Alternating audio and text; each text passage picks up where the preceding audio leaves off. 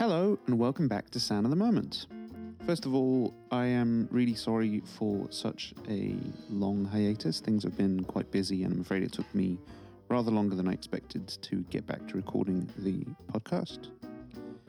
Secondly, I've decided to change the schedule to releasing episodes once a month. It is a lot of work keeping up with booking guests and recording and editing and all of that. So this feels like a much more feasible rate at which to record and hopefully will make it a bit more manageable for me. So with no further ado, as always, I am your host Pat Cleaver and this is the monthly show featuring conversations with musicians about jazz, music and more. Please subscribe to the show wherever you like to get your podcasts. If you want to be in touch with me, you can do that via Twitter at Pat Cleaver. You can like the Sound of the Moment page and message me over there, or you can email me at pat@soundofthemoment.com. The show will always be free to download, but if you do want to help me with the costs of production and hosting, there is a Patreon campaign at patreon.com/soundofthemoment. Any support that you may be willing to give over there is very much appreciated, and thanks so much to those of you who already do that. This is episode number 47 for the 22nd of January 2020. My guest is drummer and bandleader Guy Salamon. He has a new album with his octet, the Guy Salamon Group, and before we get to our conversation, here is the title track from that album. This is Unfollow the Leader.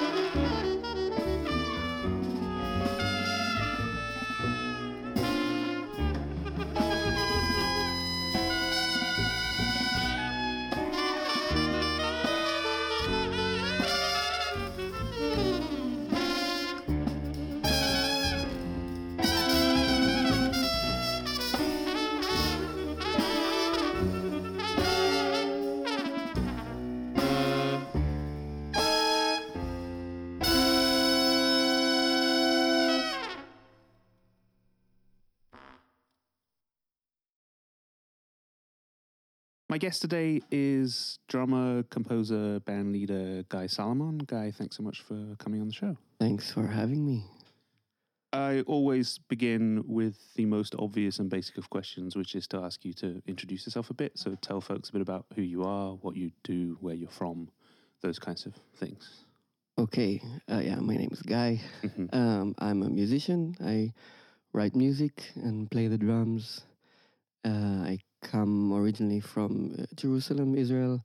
I've moved to Amsterdam about 6 years ago. Yeah. Of course, to study in the Conservatory of Amsterdam, and stayed afterwards to live here and play here. I lead my own group, the very originally titled Guy Salamon Group, which is a jazz band and stuff, playing my own music.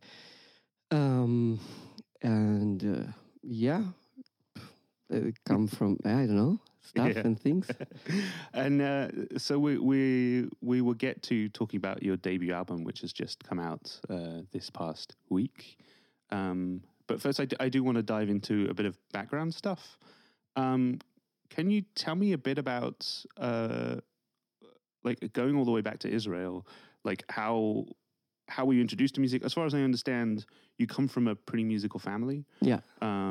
So your mother from like the classical side and your dad from more of a kind of singer-songwriter kind of side of things. Yeah. At least from what I've read. Can you tell me a bit about that background and also like maybe like how do those two worlds meet in that sense, and how much is that like how formative is that in the idea of kind of like aesthetics and crossing genre boundaries and stuff? Because it seems to me like that would be an interesting place to come from in that sense, right? Yeah, totally. That's a great question. Yeah, I mean, my parents are both very colorful, energetic people in their own sense. My mother, like you said, she's a classical conductor and a singer. Yeah. And my father is more, he had his own, like, quite a famous rock salsa band in Israel. Yeah, I'm interested in what rock salsa means. Yeah, well, he comes from Peru originally. Okay. Yeah. And he started this kind of fusionish band at the beginning of the 90s. And they were a little wacky, like, yeah. Oh, they had their own weird moves and dances, and there's kind of this piano montuno in the background, but with a rockish backbeat and some synthesizers, and they sing about mangoes and bananas and stuff. Okay. And also about like heavy politics and critical things, and like a great mix of lightness and funny and but very groovy. Kind of thing. His influence, there's a lot. Like he listened to a lot of Cuban music, and but also like Santana and a lot of Israeli rock guys and singer-songwriters. Meir Ariel is an awesome guy to listen to, and these kind of. So his mix was these things, and my mother, which also is really attracted to groove and beats.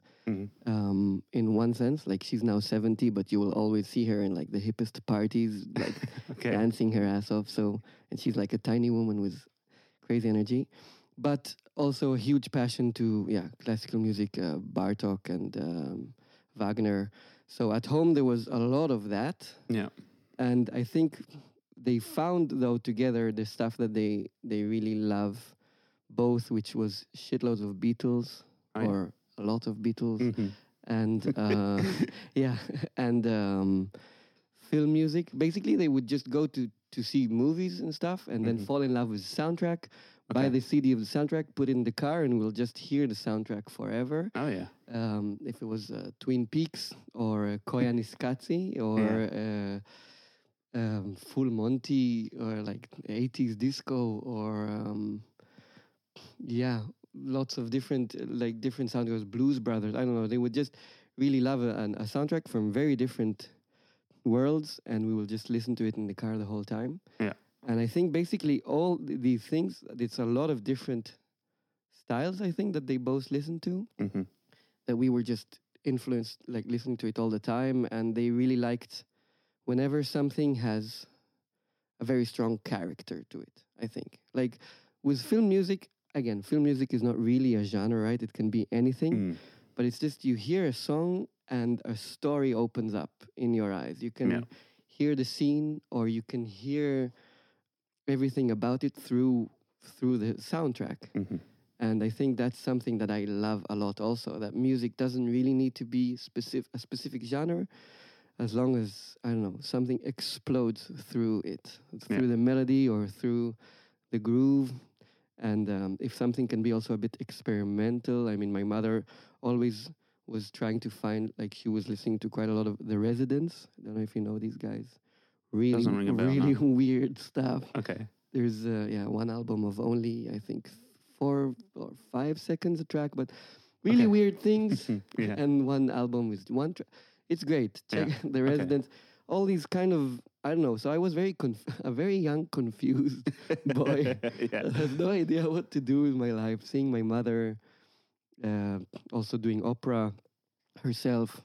Like, she had this opera for children doing Snow White. So she was like a 50-year-old Snow White. Oh wow. Always being almost murdered by this assassin guy. Yeah. So I had a very traumatic childhood musically, but with a lot of these influences. So I never really got fixed on one style. I mean, then I discovered a bit my own thing, I guess, Hmm.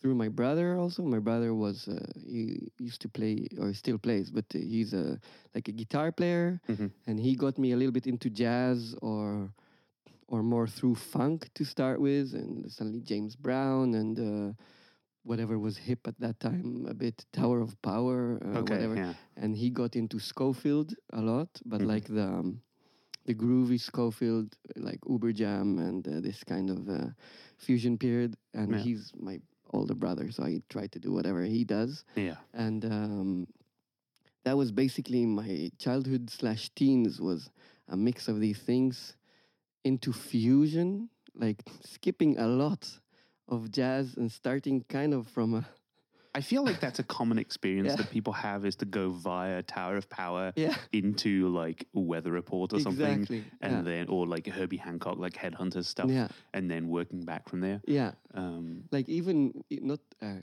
like even more extreme of that period, like Dennis Chambers Yeah, right. or even Dave Weckl, which Yeah, you're a drummer. yeah, well, it's a lot of music that I apparently now don't listen to anymore. Yeah. And something in me has a conflict of all kinds of music that I know that people don't really like. It's don't, not hip to it's be not into hip that. into that anymore. Yeah. Which again, it doesn't really matter. But when I listen to it, I also understand why I loved it Mhm. and why maybe now I'm in a different place. Yeah. But I still have a warm place in my heart for, I don't know, the '90s guys, Michel Petrucciani. I don't know. These I kind of find it from there, and then slowly, like a gigantic period of Art Blakey and the Messengers. Mhm.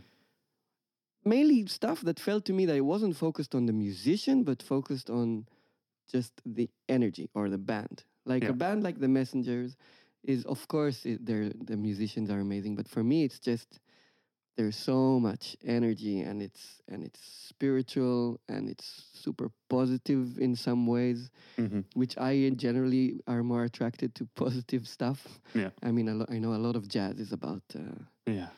complexity and introvert, which is also great. But for Yeah, me, yeah. I like Yeah. I like a lot when something's very light and fun, and you smile and hug Yeah. each other and stuff. So stuff like the Messengers suddenly struck me crazily, and through that, of course, a lot of Coltrane suddenly, Mhm. which is maybe not the happiest stuff. Maybe happy and sad is a bit vague. Yeah, I feel like it kind of transcends those notions, right? Yeah. At that point, It's just like when it goes directly into when your you talk heart. about energy and, Yeah. and spirituality, obviously Coltrane comes into the picture. Yeah, so from Coltrane and Elvin Jones and Wayne Mhm. Shorter, that's, I think, where it opened up for me, where things were, I don't know, really vibrating in Yeah. that in the jazz world. But I don't think I've never felt like, okay, now I'm into jazz, because I still suddenly jump back and listen to a lot of political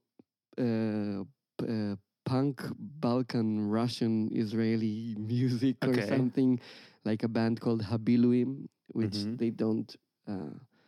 Their lyrics are in Hebrew, but their Okay. lyrics are amazing. Yeah. And suddenly jumping into whatever. So it's still not. I'm not sure who I am and why I Yeah. am in this world. But so, was all this happening in Israel, like before you decided to come to Amsterdam? Yeah, I came here as a total mess already. Yeah. Okay. No, I guess my point is like you came to Amsterdam and formally studied jazz Yeah. here. I guess the obvious question is why Amsterdam? Like that's always there's something that happens a lot with expats that come here. Like, so what was I know there's quite a few Israeli musicians who have come here over the years. Like I've played with plenty myself. Was there a sense of like, oh, there's a path that exists from here to there that other people have trodden? Were you even aware of that? Like how? Not really at all, actually. I mean, the path is basically Tel Aviv, New York, kind of. And because I studied also in Tel Aviv before for 2 years in this program that's connected to the new school. So basically, most of my friends that I played with and studied in Israel, they are now in New York. Yeah. So I felt actually it was more of my own thing. I didn't know anyone here. Mm-hmm. I didn't know any Israelis. No one really recommended it for me. Okay. Yeah. The name of this conservatory in Amsterdam is quite like it is a little known, but in Israel people don't really know anything about the European scene, or I mean I'm exaggerating anything, but they don't know a lot, or most people I don't want to generalize. Most people that were around me did not talk about the European jazz scene and European schools and what's happening there. For me, why Amsterdam? I did a trip of like a month going to different schools. Okay. All had their own pros and cons and looked great, and the cities all had their different vibes. But what struck to me immediately in the conservatory, at least in Amsterdam, is that there are a lot of musicians doing their own thing and playing with wanting to play with each other and having projects. And there's all these kind of little places. Because the auditions always are at the same time of Rough Diamonds, basically. Which is a series in the BIM house that Jasper Blom is curating at the end of the season, basically in June. Yeah. So you go to your audition, and then you go and check out the Rough Diamonds. Suddenly you see 2 bands every night or every Tuesday of people doing really cool stuff, their own thing. So I felt like, okay, I was always into composition or into finding new things. Also, back in Israel, I did study, I started with piano, basically. And but I kind of refused to read music, and I was really bad at exercise and stuff. So my mother had to find a special teacher that is, like, I was tiny, but it was still a special teacher for improvisation and composing. So you just play a few notes, and she plays with you, so these things I really like when people are kind of allowing themselves to express, to write, to play their own thing. That I felt that was very strong here. Yeah, it was very cool and a kind of like a natural continuation to me. Although I know some people, the school is very big, so there's also this scene of more traditional, you can say, people. But I could never really imitate, or not imitate, but not even study properly the tradition or other stuff. It always comes out wrong. It always comes out a bit like myself-ish. And then I found here very easily the people that want to do that as well. That maybe try to sound like that, but just cannot stop sounding like themselves. That feels like a really rich vein to me, like the notion of we're going to try to do a thing and we're going to do it wrong. Yeah. Because that's just how it is. It's great. I like that in the same sentence you said things would come out wrong, things would come out just like me. A certain amount of self-deprecation, I suppose, but also like that is so much of the goal most of the time as musicians, is like, well, you want to find out what your voice is, and often your voice is basically just a bad version of somebody else's voice with at least as a basis, and then you add like maybe a bad version of like dozens of different voices that all come together into whatever version of yourself it is. Yeah, totally. I mean, you can't really you can't really try and find your own voice, right? I mean, not that I'm saying that I know what it is or that I found my own voice, but you can't say, okay, now I'm developing my own sound. Yeah. Like maybe the thing that helped me ish was to stop trying to do anything and just play. Mm-hmm. Like I always wanted to play more than to practice or be alone. I found music as a social thing that I really want to play with people and grow by playing with people. So then you don't have time to kind of try and develop a thing. You just are there. Yeah. It's the same as if you're in a dinner with people. You don't practice before. Let me find how I can be myself and what is myself. And then you, okay, now my catchphrase is going to be this and that. And then you come to the dinner and check me out. This is me. It's more like you are you anyway. Yeah. Ideally speaking, I'm sure there is a lot of people that practice small talk and stuff out there. Like, I don't want to discount those. Maybe, no. And everybody's cool. Whatever you do, if you want to practice before coming for dinner, that's cool.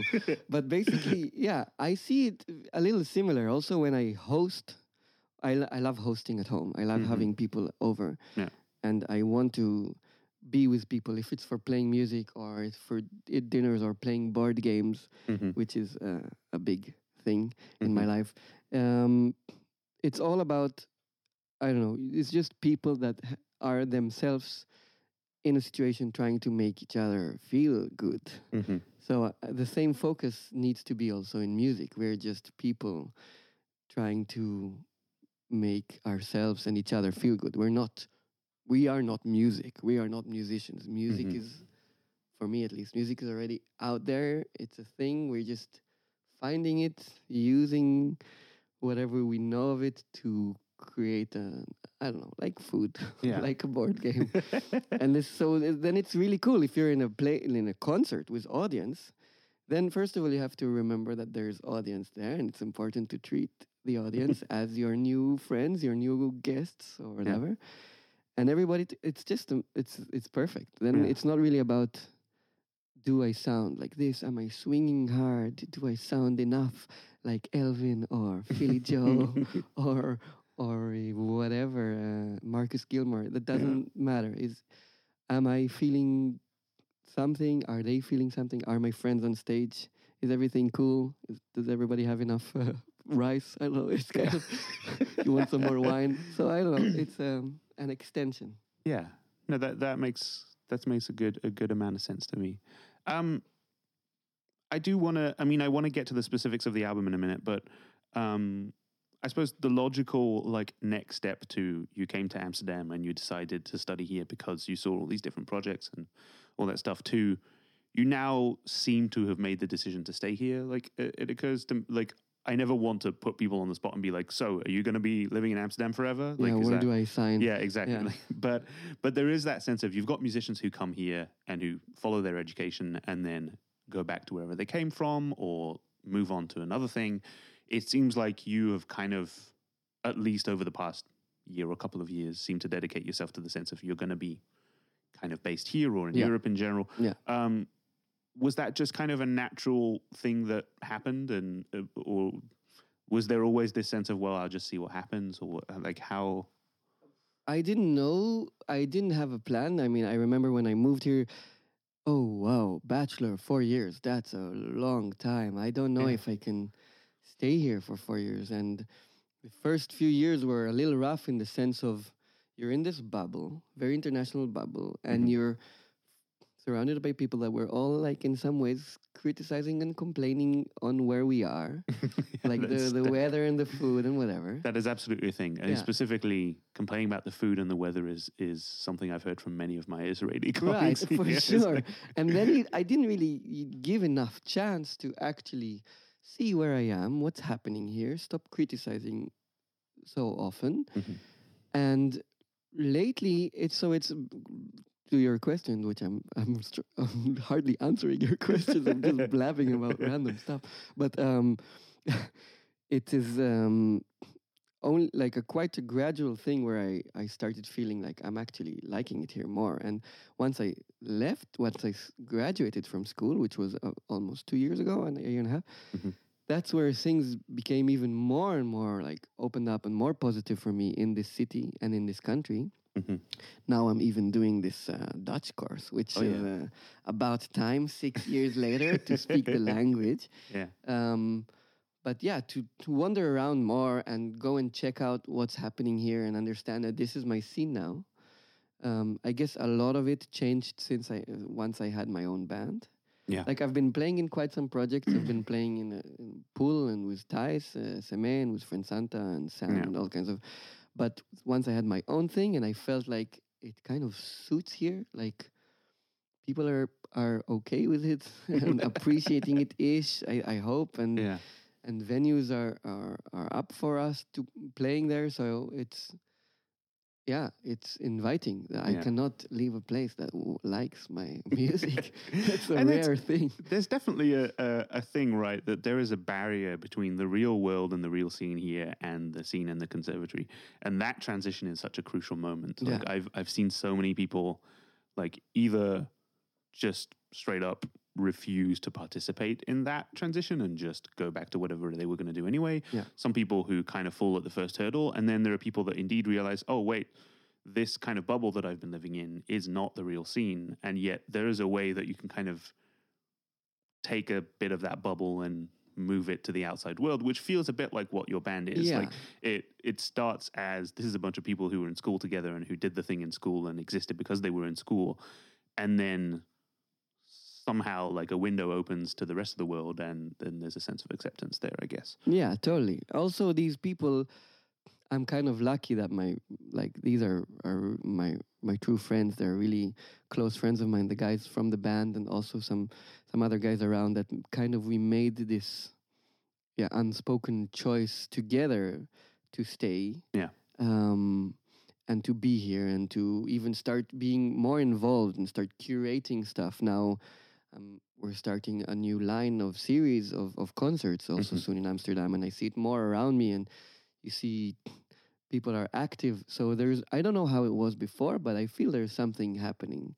Yeah. And I have a lot of conversations with a good friend of mine, Xavi, that was also on the program a while ago, and with Thijs and Friend Santa, people that I mention a lot, that we're all kind of up for getting more involved in and understanding what's already happened here. Of course, we don't start anything from scratch, and like you with this program that for me also opened up a lot to discover quite some really cool musicians that are already here, and to mix more and then slowly to meet more musicians that I really love. If it's Felix Schlarman that's doing a lot of cool stuff, and Laura Polens that is doing amazing stuff, and Sanne and a lot of really cool musicians that are here. So it is a bit of like a bubble, but part of that bubble is already like with me. We kind of flew into the scene, so it wasn't like an extreme movement. Like I forgot all my friends from there, and now I have my new friends. These are the adults people. They all have nice big beards and good houses and stuff. And the guys from the conservatory are I don't know.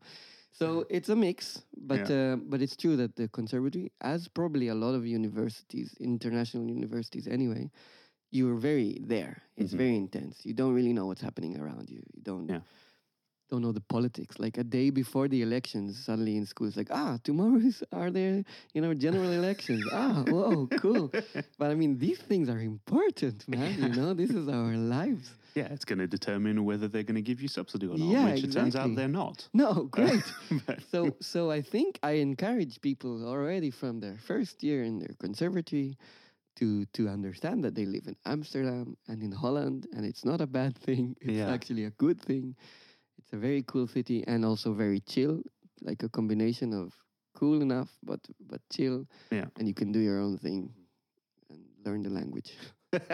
Which I didn't yet. So. No, but I do feel like that is a thing from, like, I suppose from my generation going forward, there has been more of an understanding that there is not actually anybody out there waiting for you to just show up. No.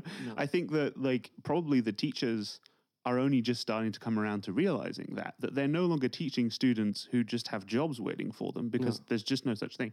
Like it used to be the case that, like basically every trombone student that came out of the department was going to go and find a seat in a big band waiting for them, and everything was going to be fine. And that is no longer true. And so the sense of you have to start reaching out, you have to start curating your own events, you have to start making your own records and starting the initiatives and all that kind of stuff. I feel like that's become a much more important part of student life, and therefore that gap between we're just a student band and we are part of the scene has maybe become slightly less of a gap. Yeah, totally. I like activism in general, social active. I like when people understand that they have to do stuff themselves to create. I mean, it's I didn't see that at the beginning. I didn't see that in my first years for sure. So it's that understanding, or to see that this is already happening. We're not like pioneers. There are people that are actively trying to create something here for years and in different generations, and we can join them and be encouraged to do stuff ourselves and join. I don't know. I mean, the stuff you see Reinier and Ben doing, or even Ernst and Han Bennigan. There's lots of generations of people in Holland that are creating cool projects, cool venues, collectives. I understand the BIM House was a collective. Yeah, that's interesting, right? Is that the BIM House went from being basically what we're talking about now, which was the initiative of a bunch of people who wanted to make improvised music, and therefore they got together and found a place and did it. And all of the like ICP Orchestra guys and all that kind of stuff, Willem Breuker and all those people kind of found, and Misha Mengelberg and all those people, like they were in the position that we're in now.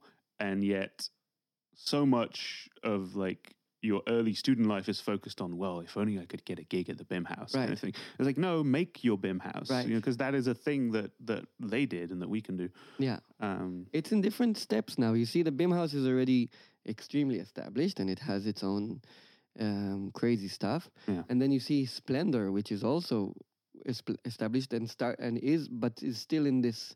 Yeah, it's still growing. But it's a collective of musicians and a lot of interesting things are happening there. And then you have the smaller places a little bit, but I don't know. Space is the Place. Yeah, Space is the Place, exactly. And Rode Bioscoop, and hopefully this new thing we're doing in a ship will be part of it. Is there something that you can talk about? Like what?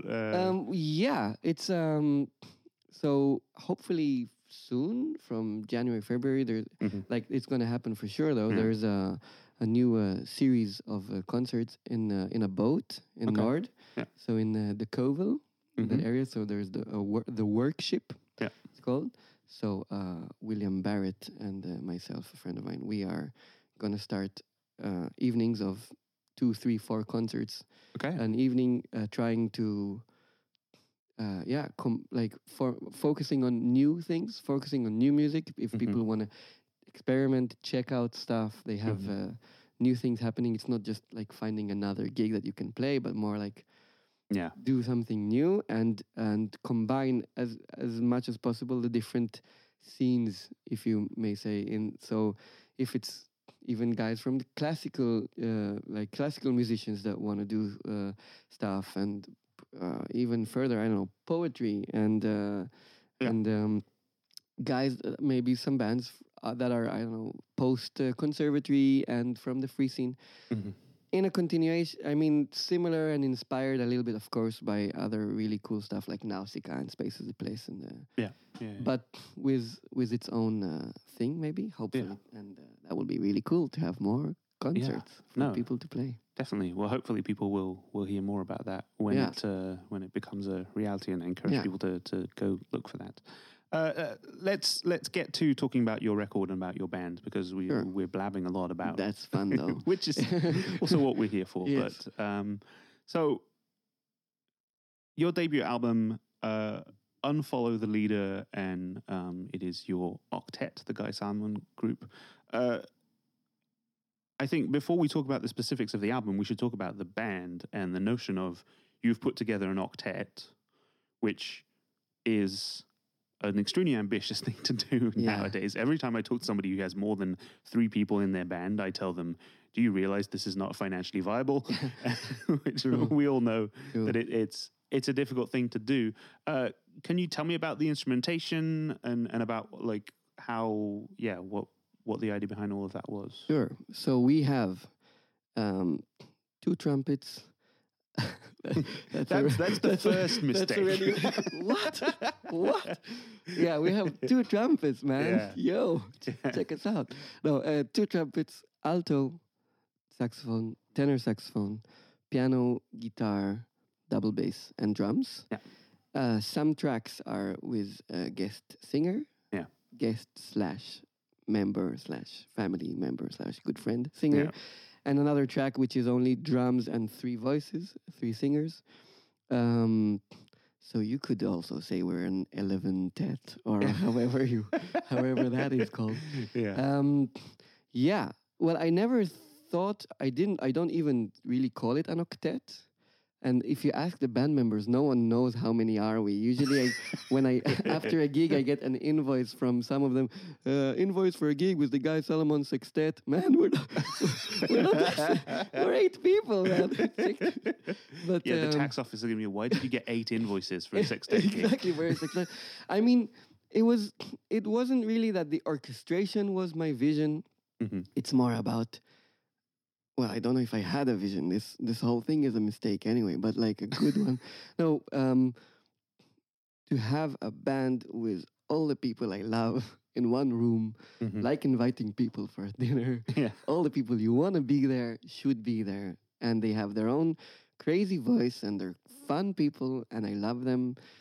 And so we started preparing actually for this little showcase, not competition-ish thing, keep an eye thing in school some years ago, 2 years ago. And then for that, I kind of established a sextet. Mm-hmm. That was with Ian Cleaver on trumpet and Lucas Martinez on tenor saxophone. And then, piano, drums, bass, guitar. Yeah. But then for the next concert, I really wanted Alistair. I don't know. I don't know why so many people, but this energy is so great for the music, and there's so many options now that once the band established as what it is now with Alistair Payne on trumpet, José Suarez on alto saxophone, Ian Cleaver and Lucas Martinez, Young Woo Lee on piano, Tai Samei on guitar, and Brody Jarvie on the double bass. So the moment the band, we played a concert and was like, okay, this is totally the band. And there's so many possibilities now, what we can do. There's so much energy and so much positivity on stage and inside the music with the way they play. But also orchestration-wise, I can do endless things now. I mean, now I'm already, I don't know, excited about the next album almost. Like, hey, I didn't do anything with just I don't know, drums and 3 of the saxophone keys, and I don't like this. There's a lot you can do. Yeah. And with these people that are so creative, there's so many possibilities. So I'm very happy that it's a big band. Mm-hmm. Financially, it still seems to be like people are still booking us for some reason. So we're still playing. Like we have some stuff planned definitely for 2020. So it didn't seem to be too much of a problem. Maybe going abroad will be a bit more of a challenge. We went recently to Mallorca, the whole 8-piece. Oh, wow. But that's really cool, because then instead of, you're touring with a trio, which is cool. You go to a bar, you're a trio in a bar. Yeah. But if you're 8 people in a bar, that's it. It's a party, even if no one was there. Wherever you go, it's a party. So we took over the pool in the hotel and these kind of things. Yeah. No, so I don't know. I guess I'm a team player and a group player. So it's not about individual playing. Mm-hmm. And I do play in as a drummer, a sideman. I do play in trios and quartets and smaller bands where I have a big role, of course, and a lot of space and interactions. But something about being in a team where then the individual role is a little smaller, and the main concept of the music is there. So it's all about the composition, and then everybody's dedicated to that. So if not everybody had crazy long solos or whatever, that's totally fine, because if we're all happy at the end and the music was there. Yeah. So I think a bigger band even helps with that. It's interesting because, I mean, that was one of the things I was going to remark upon. and I feel like I may have told this to to other drummers already, but this doesn't strike me as a drummer's album. So maybe I just have a wrong idea about what a drummer's album is nowadays. But it's so interesting that you brought up Art Blakey earlier, and that seems like an interesting model to me, because it's not particularly about the drums, even though it's obviously ridiculous drummer and everything, but like the notion of the band. I wonder, like, also in terms of just like the aesthetics of things and the compositional approach. Yeah, can you elaborate on that a bit? One thing that I find interesting is earlier you told me that you're really into like happy, positive stuff, and yet I felt like probably 80% of this album sounded introspective and kind of like, and obviously like I find joy in that, but I wonder if that is just my misinterpretation of things. No, I don't know. I mean, like, basically, if you feel something, then it's not. Then it's the perfect interpretation. As long as it's not. As long as you don't feel anything. Yeah. No, you're right. I mean, there are some songs there. I call them songs, but yeah, tunes, tracks, that are quite heavy, maybe, or more like prayers or hymns, hoping, because I don't ignore where I come from and what is still the situation in the world. So I do feel like this album is, in a sense, a little political or politically aware, or socially aware at least, for struggle, for wars and battles and occupation and hatred and whatever. Yeah. But I do think that all these things, not the only way, I don't know how to solve it, but for me, the way to solve it for myself is through love and positive and happiness. So I think all the songs, at least I hope, have that as their core, something positive to light the way, even if the song is quite sad or mellow, or someone can say, I really like the ballad. So I didn't notice that this was a ballad. I just thought it's this love song that is, I don't know. So, yeah, for me, I try to start every song with a warm color in my head. Yeah. And so actually that dovetails nicely into talking about your compositional approach, because I wonder what the process is like, especially when you're writing, like, as a drummer, writing for like an 8-piece band that features 4 horns. Like you say, you've got tons of possibilities in terms of arrangement, in terms of colors that you can use and stuff. Are those all things that you like already have in your mind? Is there a bunch of things that are kind of lucky accidents in terms of the way things get arranged? Like, is it like, because I feel like there's 2 sides of this thing. Like, it could be like, the mastermind of like, well, I've got these 4 horns and these are the exact voicings and this is the thing and stuff. And at the same time, there's a sense of, well, these are the 8 people and let's see what happens. Like, what is the middle ground there? Is that, am I making any sense? No, that's exactly it, I think. I mean, yeah, I did study quite some years back in conservatories before in here, and there's a lot of great theory and great knowledge. And I did learn a lot of arrangement, but basically when I start writing for the band, I kind of put all of this aside. Yeah. All the practical knowledge, even of like changes and degree, like even really basic conventional stuff. harmony. Yeah, any of the things that I can actually explain. I don't want to have anything I can explain why it's there. Yeah. So all the choices have to be based on just. Yeah, I mean, composing is basically choice making all the time anyway. So you just do something until you really love it. And I don't want to play anything I don't really love. And then also with arranging for 4 horns, there is, of course, some logic behind it. And I do write everything, or most of it is written. And the rehearsals are kind of strict, I think. I mean, we can play the same tunes for a year, but still every rehearsal I ask for more specific details about each section, maybe. Yeah, okay. So I'm not really good at letting go, and I do have my own concept, but it changes all the time what I hear. So I try to be extremely aware all the time what I'm hearing and if I love it. Yeah. And until I don't, it's extreme a little bit, but until I don't love it, we don't move on. Okay. Yeah. and very often I love it very fast because Okay, they are that's just killing. good. I mean, these guys are are a little uncontrollable. So you also learn how to. Well, it's not necessary to control them, but they bring so much to the table. I guess a lot of people say that also about their band members. I mean, there's the composition, there's a lot of freedom inside it, and these people. I mean, you heard Tyson May Yeah, of course. or Alistair Payne or Mhm. Young Woo or Brody or all of them. Ian, Yeah. Jose, Lucas. I have to mention them all because I love them all. They'll just do They'll just do their thing, and it. Many times it changes the composition. I bring a song, a tune, which is just basically two notes, like a one bar of three intervals, basically. Blah, blah, blah, blah, blah. Just that. Mhm. That's the beginning of Unfollow the Leader, basically. So it's just two notes. Yeah. And then Ty saw these two notes and just decided to split them as a joke in the break of the rehearsal to make a funny country joke-ish Yeah. thing, I think. And it was great. Mhm. And I don't know, I mean, things kind of evolve through them also, and then I take it home, and then I change it, and then I bring it back to them. Yeah. So it's back and forth a little bit, but eventually I do kind of know what I want. And Yeah. I don't really start from a harmonic progression, I think, but more from a concept. I'm interested in that. So the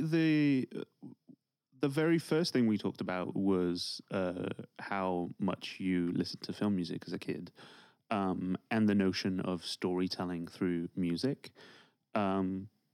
Is that a part of your process? Is there something like that? You say you come from a concept. Do you come from literal, like, I'm also interested as regards to the way people title their pieces and that kind of stuff, like whether things come beforehand, you know what the piece is about before the piece even exists, or like, is that the case? Like, Not really, but sometimes. Like the moment I started writing for the band, it became more of a thing that I want. I'm biking, and then I take the phone and I just have these like breathing sessions. which technically is illegal nowadays. What, to record to myself? to Ah, use yeah. your phone on the bike. I never do that. It Oh no. has officially been made a finable offense. Okay, great. So I Just so never, you know, I never did hands that. free, hands-free sets is Yeah, what you do. obviously. Yeah. That Yeah, stuff. that's what you do. That's what I'm doing. And then it's like, idea for a new song. Yeah. It has to be weird and funny, like clowns entering like bursting into a hospital room and scaring everybody. Great. And then I go home like, why did I say that? And then I start writing a song like that, or trying to do that, or a song for a person, Yeah. or so I'm very inspired. Like a lot of the songs in the album are dedicated to people. Mhm. Some of them were dedicated after the song was there. It's like, actually, this is about them. But as Yeah. you ask, some are. I like thinking about the concept before I just start writing sometimes. Because if I just sit on the piano and see what happens, it's kind of the same thing. It's going to happen all the time. It's just the fingers are going to go to the same place that they know where to go, and the harmony is going to sound like falafel jazz, and I don't want it. I don't want that anymore, Yeah. and that's cool. Yeah. So if I think about the people and say, okay, what in my band Thijs can do and he never has the chance to do? Let's see if I can write something Right. that can do that, because that would be fun for everybody. If Alistair can really be Alistair, Mhm. it will be amazing, because Alistair is amazing. So Yeah. what can I do to help that? Yeah. And sometimes I just bring a tune and then change it for Mhm. them. So it's a mix of both. So you very quickly in your random example, you mentioned Sorry. clowns. Yes. And it's interesting to me that the notion of circus music is something that seems to come back quite a lot, as far as the way, at least the way journalists describe some of your music. Uh-huh. Is that something that you are aware of? Like, is that a surprise to you that people think that, oh, circus music? Like, I find, to me, like, I understand that notion from the kind of like Anthony Braxton approach to circus music, maybe, which is like the kind of twisted version of what that is, or even like ICP kind of approach to things. Like, is that a notion that you have, or is it just like something that happens? Yeah, that's not on purpose for sure. Mm-hmm. But if I do think about circus, or not that I remember being in a circus ever, but the concept of something that's supposed to be funny and fun and light and entertaining, but is obviously like wacky and strange, and there's some oddness to it. So that I do like. I like that about everything. Like I like I don't know, Twin Peaks or Wes Anderson movies or I don't know, Rushmore. I don't know, something that is it has its lightness to it, like a circus, but there's some stuff that is really messed up, and uncomfortable, and that thing together is kind of the world, because I don't know, the world is a bit messed up, but we're trying to make something good out of it. So I don't want the music to be too clean, too tidy, too like fine. It should be weird, and then maybe it's fine that people think it's circus music, because circus is a weird thing. Probably a bit wrong. Yeah. Yeah, no, not fair wrong. enough. I like whoever's doing circus and listens to this. You're great. No, for sure. So, can you tell me about the actual like recording process? Like, how did it go? How much time did you have? Where did you do it? All of that. Yeah, so it was just 2 days, 2 days and a bit actually. We recorded in Amsterdam with Ati Bau. He's an amazing guy, and he was so positive and helpful with the recording, and then he also did the mixing and mastering. Okay. So he's definitely part of the family now. Yeah. We also had Fuensanta Mendes singing with us. Yeah. And with a loop station and voice. And one more with, like I mentioned before, with Sadar Železnik and Veronica Kumar and Fuensanta Mendes. Yeah.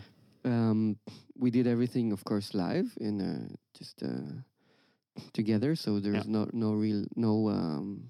overdubs or in the recording. We just play.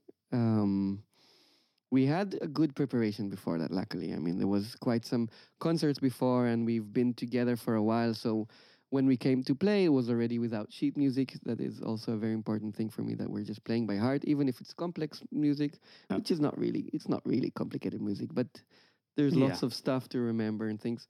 So we played by heart, and we played together, and we are more of as organic as can be. Yeah.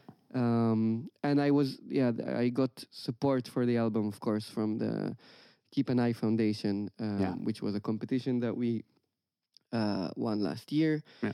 That, of course, was a huge reason why we could do what we did.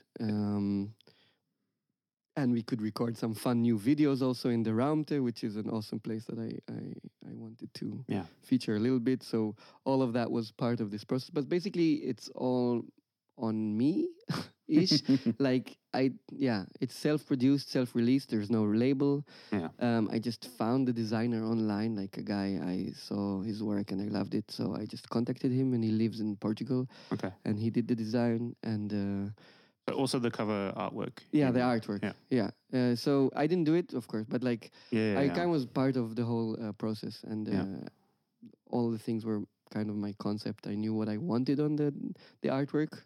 Yeah, like very specifically, kind of. Can you tell me what that was? Like, because I was going to ask you about it. I mean, I think it's really beautiful. I really like it. Like the combination of kind of somewhat absurd photography and like illustration. Yeah. How do you get somebody to make that if that's what's in your brain? Yeah. Well, it is. It's a photo. It's me. It's a bench with me and my parents on my two sides. And it was great because my parents, like I said before, they're very strong characters. So they just did whatever they wanted. I couldn't tell them what to wear or what to do. And it was perfect. So my mother suddenly with this gigantic coat, and my father is like mostly in pink. Yeah. And they're both looking to two sides. And my father was really angry that morning, so he just didn't pretend. He was like, "Arr."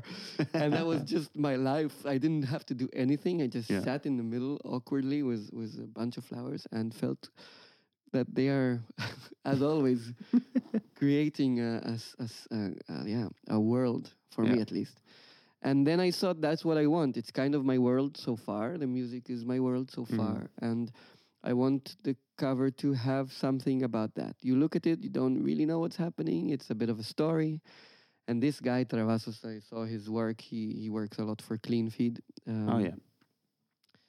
And he gave me some options, of course, but I asked for this illustration, and what he does is exactly that. And somewhere between Alice in Wonderland with an awkward modern semi-divorced family of I don't know, this kind of thing, and it worked. Yeah, definitely. No, it's very cool. I really like the look of it. I would be remiss if I did not mention that there is a piece that is called Longest Road Cow's Music. Yes. Is that a Catan reference? Yes. I thought it was. Yes, finally. Yeah, I wonder, I mean, maybe this is going too far and maybe this is too much because of my own obsession with board games, but like, do you see any parallels there? Like, obviously, is it like obviously you just take Longest Road, which is a mechanic in Settlers of Catan for those that aren't aware of it, but like, I find that there is interesting parallels to be drawn between kind of game design and rules and that kind of stuff and music and composition specifically. Yeah. Is that something that you can speak on? Am I putting you on the spot with something that's kind of complicated and weird and just my own obsession, or? Yes, and yes, and yes, and I would love to talk about it. Well, again, first from the social aspect, I think it's basically the same. A board game that people are not often, or a board game or any kind of game. It has rules and it has its own world. Yeah. It forces, like yesterday night, I had a dinner with my friends, and then of course at a certain point kind of everybody expects that I'm going to drop the bomb and we'll have to play a game. It just has to happen. Yeah. Why? Because like a concert, like a composition, it centers everybody to the center of the table, and everybody is forced together to be in this world. Like a lot of laughter and a lot of smiles and happiness comes from playing a game, which I think is very healthy. Yeah. And like fun competitiveness, and you start arguing about nothing, about sheep and bricks, which is wonderful because, you're releasing a lot of tension and feeling and emotions together. And in that sense, I want each one of my compositions to be as successful as a Catan game when I win it. Because recently it's not going so well. But I think in that sense, but from the constructive point of view, which is more of a complex, I think, way to look at it, like the rules and the interaction, and there's a lot of spontaneity, but it is kind of going somewhere. I think in that sense, for sure, I gain a lot from playing games. Yeah, I really like to draw that parallel between game design and composition, because I feel like a lot of, especially when we deal with composition for improvisers, I feel like the notion of game design as giving a framework and a structure of rules to a social interaction that is going to happen anyway, and especially if you're talking about something like Catan, which has got both a lot of randomness in it and luck, which can be, on a different podcast, we would argue about how much of a good game it is because of that. Okay. But I'm not going to go there on this podcast. No. But then also like the social interaction of it is all about trading and all of that stuff. And I find it very interesting to see the parallel between like those kind of networks that form and the notion of structured social interaction, and at the same time, like, giving a framework for people to improvise in is similar to giving a framework for people to like interact socially in, and also explore like notions that they wouldn't necessarily explore elsewhere, like the idea of trading sheep and wood to each other, and or whether it's like combat or whatever, like those kinds of, like the notion of catharsis through gameplay is quite similar to me as the notion of catharsis through either like consuming of music or the performance of music. Yeah, totally. Also, I think exactly that thing that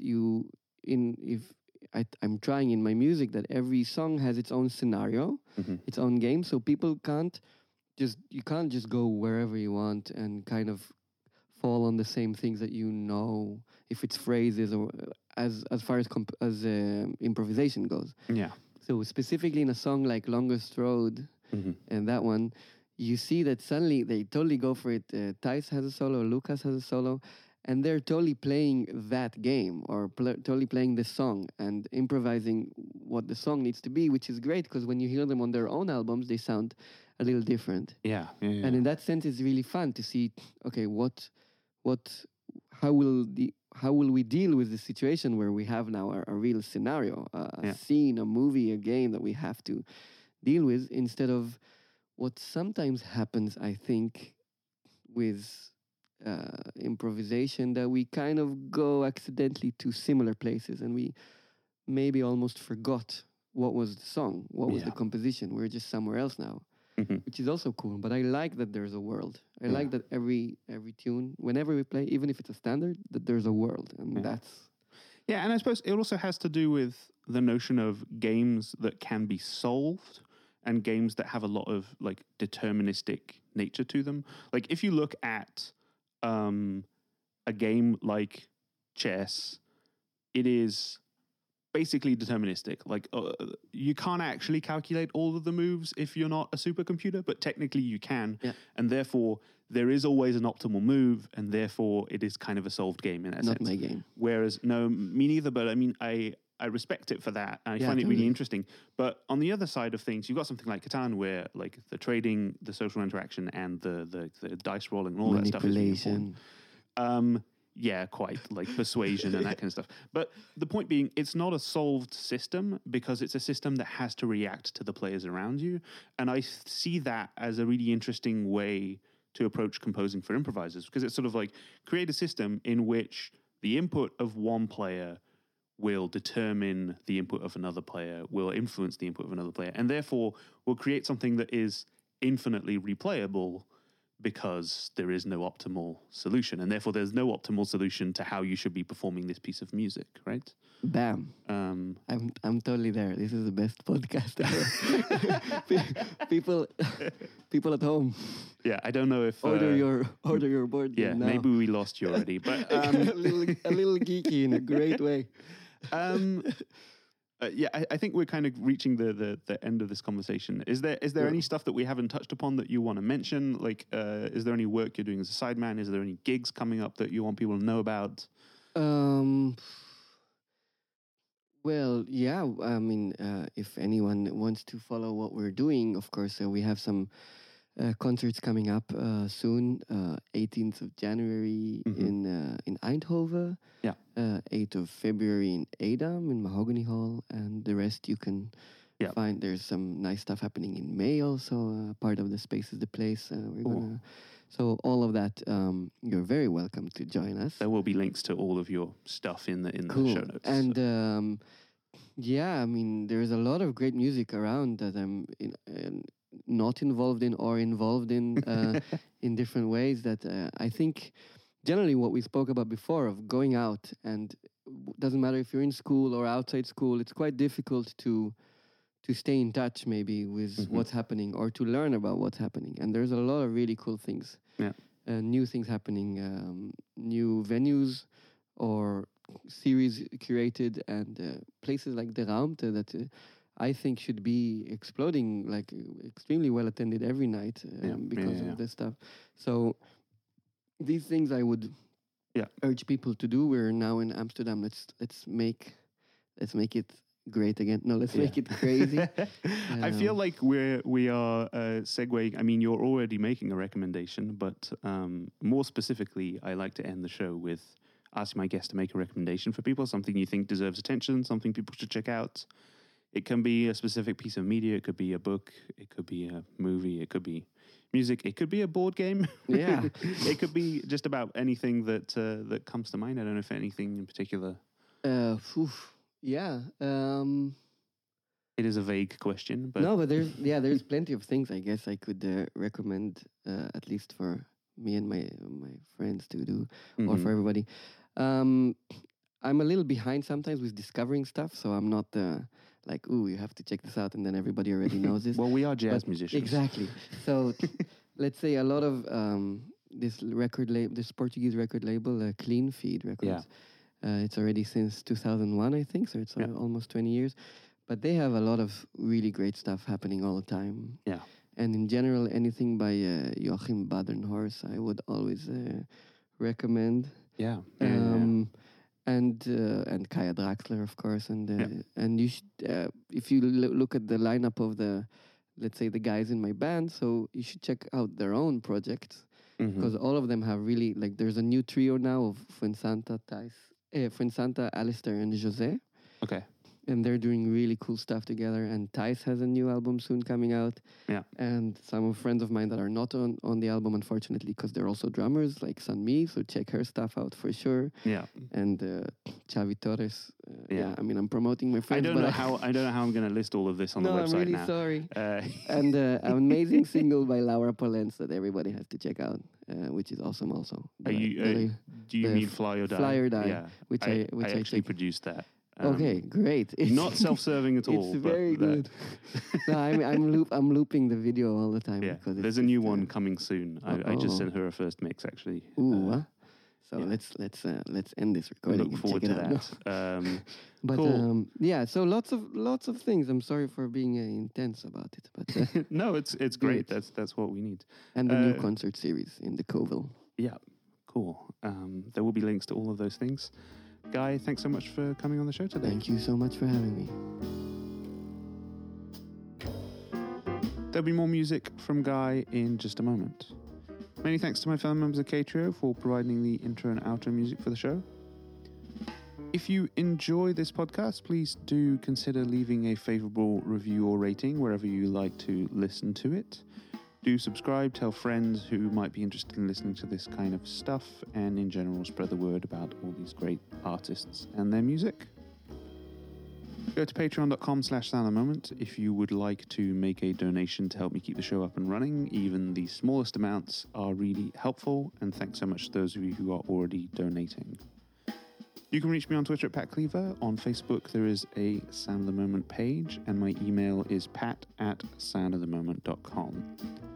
Now for more music from the Guy Salamon group. This is the track that we discussed during the show that is called The Longest Road, Cows Music.